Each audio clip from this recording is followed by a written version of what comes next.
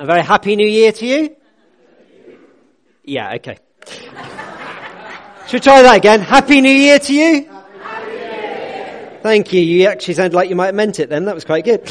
I don't know if you made any New Year's resolutions. If we can have the first slide up, we'll start thinking a little bit about what it means to have a new year. 2020 is here. So anybody made any New Year's resolutions? One at the back. That's it. Okay. Apparently they're not in this year. Okay. Apparently we've had 2019 has informed us all that we should be happy in who we are. Whatever we are, we should be content in it. I would question that. But anyway, these are some thoughts on, how people have regarded New Year's resolutions in the past. So, I love this comment. A New Year's resolution is something that goes in one year and comes out the other. This one, many people have looked forward to the new year for a new start on old habits. Some of you might relate to that one. And then this one is from Simon Guilbeault, a missionary in Burundi. And he says this: I can't live up to my own standards, let alone God's. So I wonder whether we do set those New Year's resolutions. We obviously don't. Whether we think about what 2020 might hold for us. And I wonder what you're expecting in 2020. I wonder what springs to mind when we ask that question. Perhaps you're looking forward to a real adventure. Perhaps you've got things planned for this year which are going to completely change everything for you and your household. Perhaps actually you're looking at a year in which you just have that feeling you might experience some loss as well. You might gain lots this year. Or maybe you have to see things slip away as well. The fact is we don't know, do we? We don't know what this year will hold for us. We don't know what is to come. But my belief is that as believers, we should have an expectation that whatever comes, and we've sung it in many ways in some of those songs we've expressed this morning, whatever comes, good or bad, we should be expectant that whether we can feel it, whether we can see it, you're still moving. Didn't we sing something like that? That God is still at work and that God has things in store for us as his church in this place in this year ahead. Some of you, most of you will know that I'm actually the pastor at Bodmin Light and Life. We celebrate our 3rd birthday in March, which seems scary already, doesn't it? But we've had a fantastic last term particularly, so I'm delighted to be able to look back on 2019 and rejoice at what God has done. We've seen 3 people come to faith on our Alpha course just last term. We've seen people explore prayer in a greater depth. We've seen people prophesy for the first time. We've seen God heal people. We've seen God move amongst us in some really encouraging ways. We've seen God use us as a church to really bring some transformation into people's lives in the town of Bodmin as well, and we rejoice in all of that. So actually I'm in a place at the moment where I can look back at what God has done, be excited by that, and therefore look forward. And maybe some of you this morning will relate to that and will be expectant of what's to come. And some of you will actually be, oh John, if you could see what my 2019 looks like, you might not be so expectant as to what 2020 would bring. And I want to challenge us this morning just to think a little bit about what God might have in store and what position we need to take as his people to be prepared for all that he might do through us and in us. I'm proud to be a Cornishman, but I recognise that with that comes certain height definition. Shall we put it in those terms? So having lived in Wiltshire for nearly 20 years and always struggled to find short trousers in the shops to the point of actually despairing with one of the shop assistants on one occasion, it's a joy to be back in the Holy Land and find that there's plenty of short trousers around, right? Little things like that. Why do I tell you my intimate details of my wardrobe? Because one of the things that I'm blessed with, I had obviously Cornish grandparents on both sides, and my grandfather, one of my grandfathers, had what was a small holding essentially. When I was a child it seemed like a massive farm, but let's face it was a small holding just outside Redruth. And my grandfather loved to build chalets on this small holding. And again, that was the childhood version. The adult version is they were sheds, weren't they? Let's face it. But he liked to call them chalets. So he had chalets all over this small holding. And I remember very clearly a conversation with him. I don't think I'd started it. Somebody else had started this conversation. But I remember him very clearly. Somebody said to my grandfather, why are all the doors only about 5'8" high on all of these chalets? And he said this. He said, well, there's no point wasting timber, is there? Which the more you think about that, the more you think quite twisted that is. And he obviously expected to come to his chalets. But I also remind myself of that story every new year, actually, because I think What's my chalet, my shed going to look like for 2020? Is there no point in building it any bigger because actually I just expect the same old again? There's no point wasting timber, is there? Let's just be rested in, what's what, our lot. Or should we be more expectant than that? So today what I want us to do is to have a look at Gideon. And Gideon's one of those characters in the Bible that I love for so many reasons, and some of those will come out in the next few minutes. But I love Gideon because we find Gideon here with a similar sort of mindset. When we meet Gideon in Judges chapter 6, we find that he's placed himself away and he is threshing the wheat in the winepress. Now, just in case you've missed that bit, you don't normally do wheat in a winepress. In a winepress, you normally do... Just checking you with me. Have a look at this. Shall we read it together? This is Judges chapter 6. The angel of the Lord came and sat down under the oak in Ophrah that belonged to Joash the Abiezrite, where his son Gideon was threshing wheat in a winepress to keep it from the Midianites. When the angel of the Lord appeared to Gideon, he said, "The Lord is with you, mighty warrior." "Pardon me, my lord," Gideon replied, "but if the Lord is with us, why has all this happened to us? Where are all his wonders that our ancestors told us about when they said, 'Did not the Lord bring us up out of Egypt?' But now the Lord has abandoned us and given us into the hand of Midian." The Lord turned to him and said, "Go in the strength you have and save Israel out of Midian's hand. Am I not sending you?" "Pardon me, my lord," Gideon replied, "but how can I save Israel? My clan is the weakest in Manasseh, and I am the least in my family." The Lord answered, "I will be with you, and you will strike down all the Midianites, leaving none alive." If you're familiar with the story, the Midianites had raided the land and the Israelites find themselves hiding in caves. The reason that our dear friend Gideon here is found in the winepress threshing his wheat is because every time they produced the crops, the Midianites would come in and destroy them. They had such a hold over the Israelites at this time. But you see with Gideon, the fact that he's in this winepress suggests that he's resigned himself to the situation. He's recognizing that the Midianites are in control. Things could never get better. Why don't we just get on with it? Why don't we just accept it? And a new year can see us do the same. We can sit here and think, well, yeah, 2020 will just be the same old again. One of the things that we do in Bodmin is we're advocates for a charity called Acts 435, which is a crowdfunding website. It enables us to request up to £120 for various people. We do carpets and curtains and all sorts. 3 days before Christmas, I met 3 people. One who'd been homeless for 30 years and has now got a flat in Bodmin. He'd seen 5 people murdered in his time on the streets in front of his face. We managed to find him some money for a washing machine. I went to see him to deliver some extra money in a hamper on Christmas Eve. And I said, if there's anything else you need, give me a ring. He said, I haven't got any credit on my phone until I get my benefits in a week on Friday. All right. And thanks for the hamper, because other than that, I've got no food for Christmas. And then I went home to my Christmas dinner. I met 2 other people that week, one 22 years old. It's scary when their date of birth is very near to your own daughter's. A 12-month-old daughter. And basically he says the same story. I've got nothing except what I've got in the cupboard for Christmas.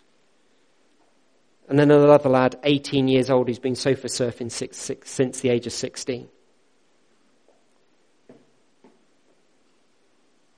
Amazingly, all of their money's just come in on the Acts 435 website over the Christmas time.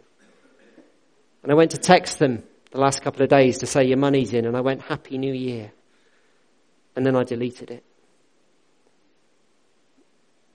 You see, for some of the folks that we're dealing with, and we see it here in the food bank, don't we? People come in literally with that last pound in their pocket, or may not even be that. Is it Happy New Year? Can we have that expectation? Can we just go, oh, doom and gloom? Perhaps we should all just retreat away and accept their circumstances are never going to be better. You know, the joy is in Bodmin and here. We're at the forefront of it. Through the work of Acts in Bodmin and through the work of the food bank here in St Austell, we're at the forefront of it. Surely that's where God would want us to be, isn't it? Right in the middle of the action. Bringing that hope. cutting in. And this is what happens exactly and precisely in the story of Gideon. The Lord breaks in and he says to this scared little Gideon, "The Lord is with you, mighty warrior." If ever you thought God was an estate agent, here is evidence of it, okay? He sees the potential in anything. So he looks at Gideon hiding away and he says, "The Lord is with you, mighty warrior." Think about it for a minute. Isn't this just great news? Folks, if you're in the wine press this morning, you're hiding away, God doesn't come and say, "Oh, sorry to see you hiding there." He comes and he says, "The Lord is with you, mighty warrior." Look at the order of that. The Lord is with you, mighty warrior. Not mighty warrior, the Lord is with you, but our starting point is that the Lord is with us. As we go into 2020, the Lord is with us. The ultimate estate agent, he sees the hope in you. He sees the potential in you and in me. And we may be in terrible circumstances. We may be looking into 2020 exactly as Gideon was and looking at what's coming, and we feel we have to escape to the caves. And yet in the midst of it, God says, "I am with you, mighty warrior." God sees your potential. He sees my potential. And God is faithful to his people. I don't know how you define yourself this morning. If we did a little poll of how we're doing on the happiness chart, or how we're doing on the confidence chart, or how we're doing on the expectation chart, I don't know how you define yourself. But I know how God would define you. And hear it this morning that God says that he is with you and that you are his mighty warrior. You see, the angel comes and he reminds Gideon of two things. First off, the truth is that God is with us always. God is with us always. And that secondly, in him we find our true identity. Not in our circumstances, but in him. And folks, I sense as we were worshipping that some of us this morning, our circumstances are completely defining who we are. And the Lord would just remind us that actually he needs to define who we are. We are first and foremost children of God. We're first and foremost his. Let's be defined by him over our circumstances. I had the privilege of seeing the Star Wars movie this week. Anybody share that belief? Amen. It was brilliant. I loved every minute of it. It was the ending of the Skywalker saga. I won't give you any spoilers, but I will say this. It was fascinating and it was all about identity.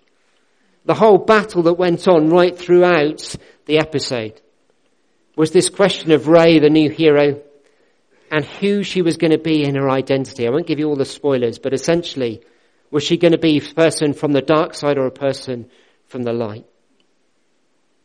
And for Rey, it was a battle. It went on right throughout the movie with a beautiful conclusion. Recommend you watch it. Advertisement over. But I wonder how many of us are easily drawn to the dark side as well. That actually, where we've come from, what we've been told we will be, dictates what we will be. And maybe like Rey, there's that battle for us as well of, who are we listening to? Folks, if you're listening to your circumstances this morning, just take the opportunity today and into this year to listen to God over your circumstances. The Lord is with us always. Always. And we need to find our identity in him.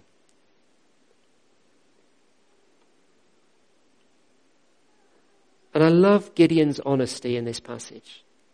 Because Gideon's response to the angel is that he says, "But I'm the least person of the least tribe of Israel." You know, the angel comes and he stands before him and says, "Arise, mighty warrior." And he goes, "Oh, I'm a really weedy little bloke." And how many of us can relate to that? That actually, as that angel comes in that majesty, we would be like, "But I think you've got the wrong bloke." Maybe not in quite such a manly voice. Let me read you this. You may be aware of this poem. I love it. Someone once wrote this. For those of us who are questioning who we are and who God uses. Noah was a drunk. Abraham was too old. Isaac was a daydreamer. Jacob was a liar. Leah was ugly. Joseph was abused. Moses had a stuttering problem. Gideon was afraid. Samson had long hair and was a womanizer. Rahab was a prostitute. Jeremiah and Timothy were too young. David had an affair and was a murderer. Elijah was suicidal. Isaiah preached naked. Jonah ran from God. Naomi was a widow. Job went bankrupt. Peter denied Christ 3 times. The disciples fell asleep while praying. Martha worried about everything. The Samaritan woman was divorced more than once. Zacchaeus was too small. Paul was too religious. Timothy had an ulcer. And Lazarus was dead.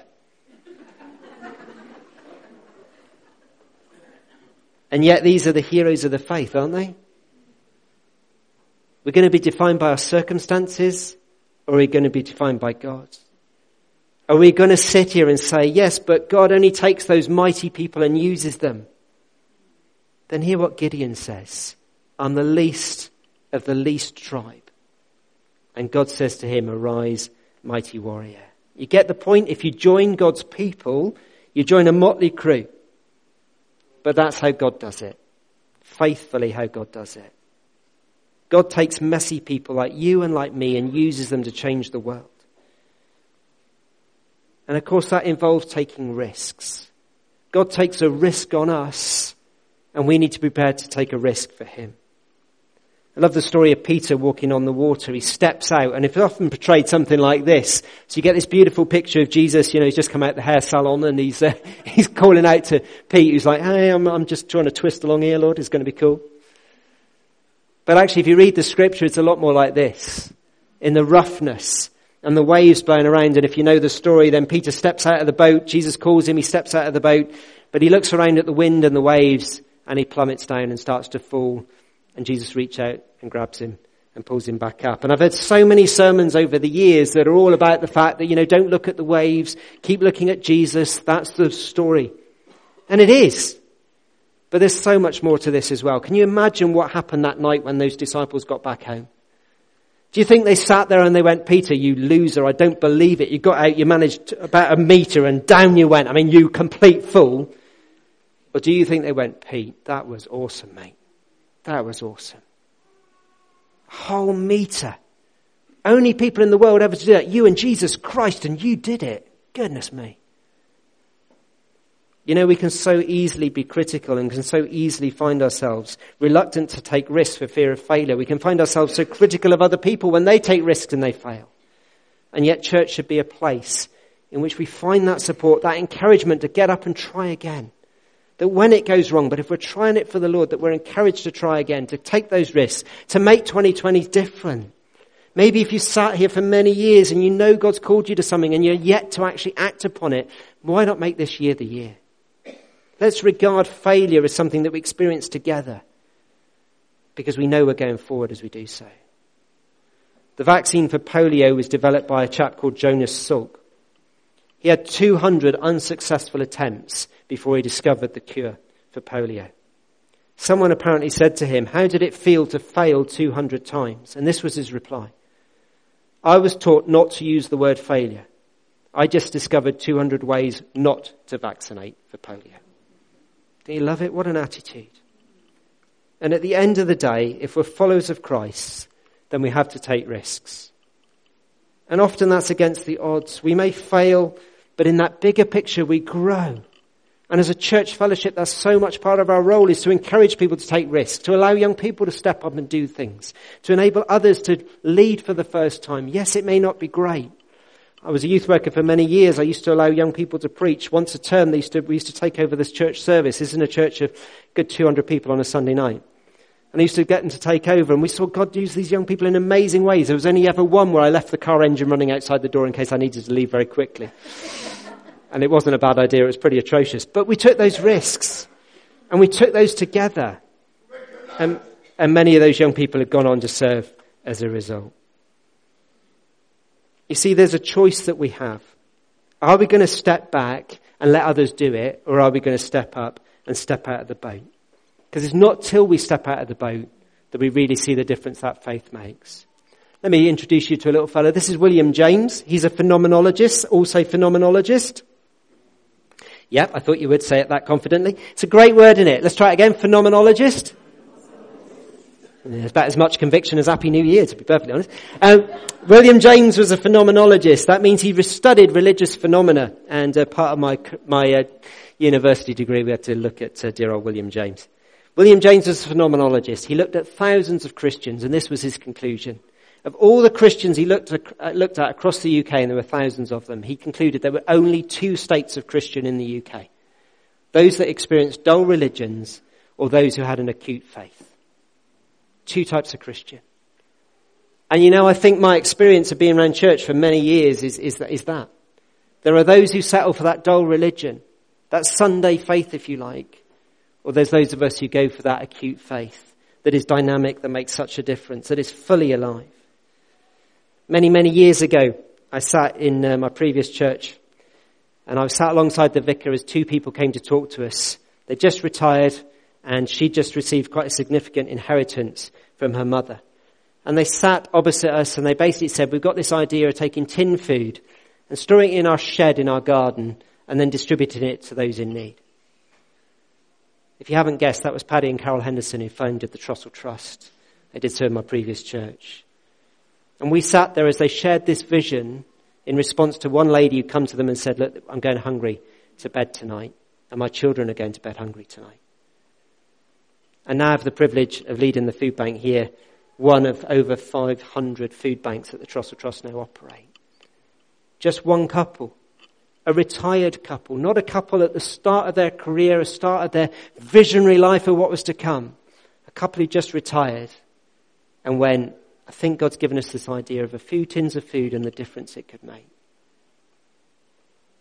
By the end of last year, St Austell Food Bank, we reckon, will have fed around 4,000 people, of which 1,300 would have been children. That started with two people who sat in an office in a church in Salisbury 25 odd years ago with a little vision that one tin of beans could transform lives. You see, God comes to us and takes what seems like raw material, those hiding in the winepress, and he uses us for the beautiful glory of his name. And folks, that could be you and me as this year unfolds before us. One final thought, and I'll end with this. I don't know if you noticed it in the passage that we read, but there's one line which, if I'm honest, I struggle to fully understand. In verse 14, God says to Gideon, go in the strength you have. And it's that wonderful dilemma of how God works with us.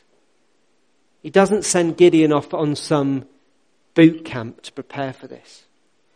He doesn't say to him, let's send you to theological college and get you trained up. He doesn't say to him, we need to work out some of the issues that you've got in your life, the fact you're hiding in this cave in this wine press. He says, go in the strength you have. And folks, I say this sensitively, but I say it seriously. If you're waiting for that perfect moment at which God can use you, get over it. Because right throughout Scripture, we saw it in that little poem, God takes people where they are and as they are and uses them. He doesn't wait for us to be perfect. In fact, as we demonstrated in that poem, if you look in Scripture, he avoids the perfect people. And he goes through those who are a bit messed up, like you and like me, and he uses them to transform the world. Go in the strength you have. I don't know what 2020 has in store for you. I don't know what it has in store for me. But my hope is and my expectation is that if we remember God is with us always, that God sees the potential in us, and that God takes us as we are, not as we think we ought to be, then he can do something amazing in our town, in our county, in our country, and in our personal lives, that we might see that transformation, if we'll allow him to do that. Let's pray together.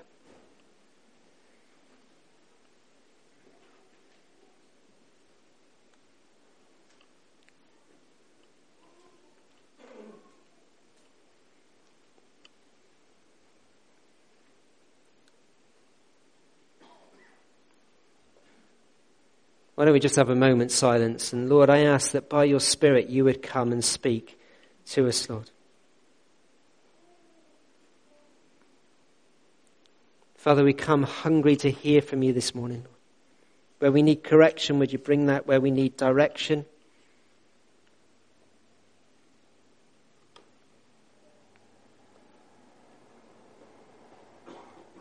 and Lord, I pray that you would speak life into our circumstances, Lord. Thank you, Lord. Thank you, Lord. Thank you, Lord.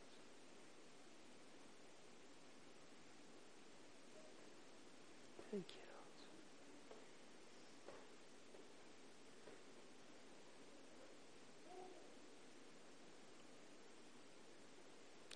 I was struck by Lorna's picture earlier, and I don't know, I may be wrong, but I wondered whether the Lord was saying with it that if you recall, she had seen a tree that was beautiful, and then it became something smaller, and then went on into the vessel from there.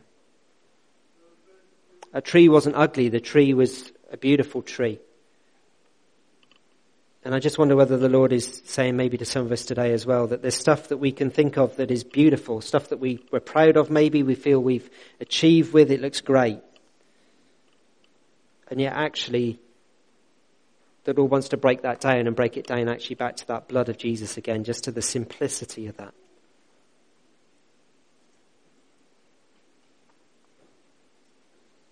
And I guess the challenge to us all is not to hold on to anything, but to offer everything as that living sacrifice, as Romans puts it. To offer everything to the Lord.